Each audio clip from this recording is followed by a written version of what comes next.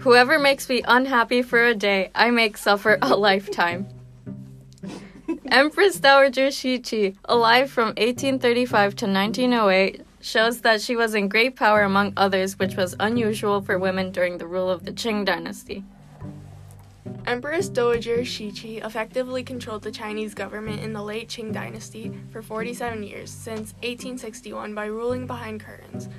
While there were younger emperors in rule, they were most likely younger than 6. Despite the fact that she supported the Boxer Rebellion, she became one of the most powerful women in China by creating schools studying foreign language, constructing Western-style arsenals, which are weapons, and installing the first Chinese Foreign Service office. Thank you for listening.